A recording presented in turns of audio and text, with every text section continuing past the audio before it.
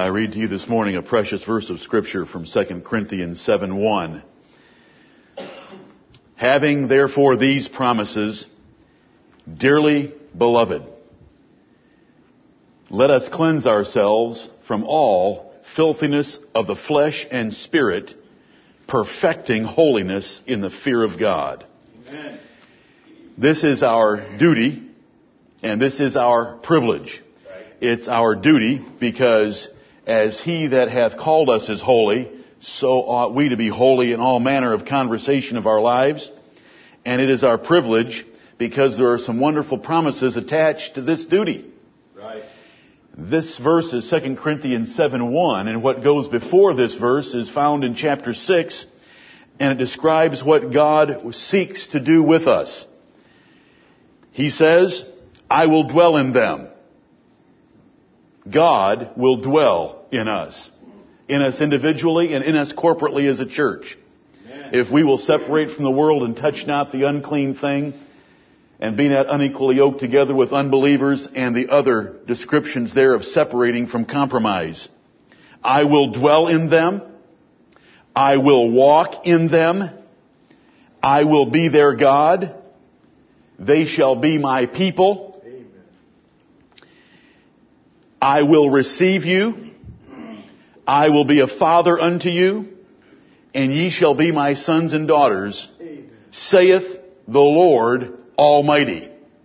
2 Corinthians 6:18. What wonderful words. Amen. A sevenfold description of God's presence with us, His reception of us, His dwelling among us, His relationship to us of a father, and our relationship to Him of sons and daughters.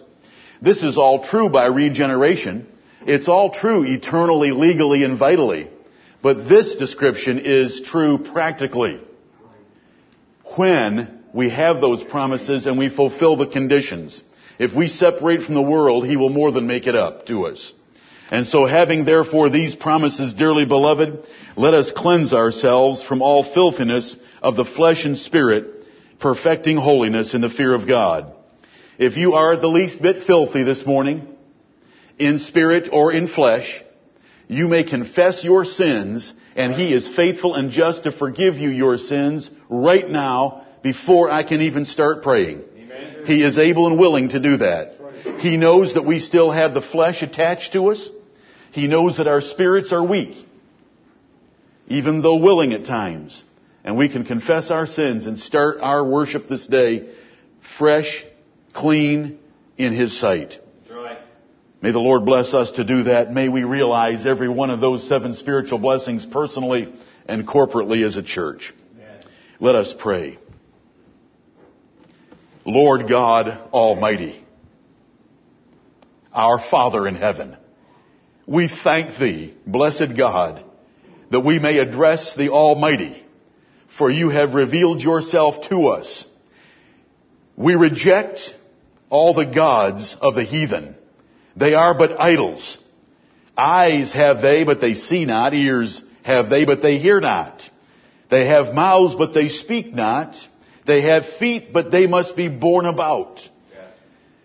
And how foolish are they and all those that worship them. That's right. But our God is in the heavens. Amen. He hath done whatsoever He hath pleased. Amen. Our Father in heaven, we thank Thee that we know Thee, the true and living God, beside whom there is no other God. And we thank Thee that Thou art our Father. Yes. By predestinating adoption before the world began, when You chose us in Christ Jesus to the adoption of children, the forgiveness of our sins by His death on the cross, and the implanting of a new man, a spiritual man, by the power of the Holy Ghost. And we know that the whole creation is groaning in travail and pain together until now, waiting for us to be manifested to the universe as the sons of God. These things are so high, we can hardly reach them with faith. But Heavenly Father, we believe them.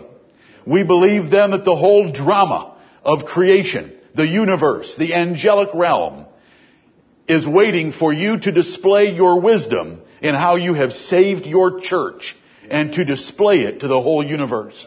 We thank Thee that we are the sons of God this morning. And in boldness we come before the Lord God Almighty as His dear children. But we see the warning here, Heavenly Father, and we see the exhortation that we ought to come out from among them and be separate.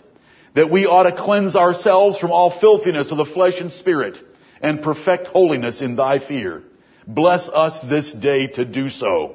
Bless us this day from the epistle of Jude to be quickened in our affections toward heaven. To be put on our knees, begging for mercy in light of coming judgment, knowing that Thou art able to present us faultless before the presence of Your glory with exceeding joy. We believe these things. Our Father in heaven, forgive us our sins. Cleanse us from all unrighteousness. Where there is any filth, any spot, spotting our garment, our practical garment of righteousness, forgive us this day and cleanse us from all unrighteousness and purify us by the hearing of Your word and the power of Your Holy Spirit, by the grace of the Lord Jesus Christ. Let us forsake those foolish ways that attract us during the week. Let us this day set our affection on things above and not on things on the earth. We are risen with Christ by our baptisms and our professions. Therefore, let us live accordingly, Heavenly Father. We thank Thee for the nation in which we live and the blessings we enjoy, the freedoms and liberties that we have in this place and daily in our lives. And we pray that You would protect us, that You would bless our rulers, that You would grant peace to Babylon, as it were, that in her peace we might have peace, that we might plant our vineyards, marry our children, have children, and be blessed as the people of God in the midst of Babylon. Right. Have mercy upon us, Heavenly Father. We pray for those not with us, who are still numbered with us, that You will protect them this day, bless them, preserve them, guide them and direct them, teach them while they are gone and bring them to us again. And Heavenly Father, those who are no longer numbered with us, we pray that You would humble them and turn their minds and their hearts back unto Thee, Thy Word and Thy church, and the saints with which they once communed with great joy. Heavenly Father, have mercy and show us Your wonderful power in these things. Our Father in heaven, do not let a single word of Your epistle fall to the ground this day. Let every word be understood by everyone in this assembly as much as possible, O Lord, that we might be instructed in the once delivered faith to the saints, and that we might build ourselves up in that most holy faith, that we might pray in the Holy Ghost, that we might keep ourselves in the love of God. Heavenly Father, bless us to this end today. We're thankful for the Word of God, which is a lamp to our feet and a light to our pathway.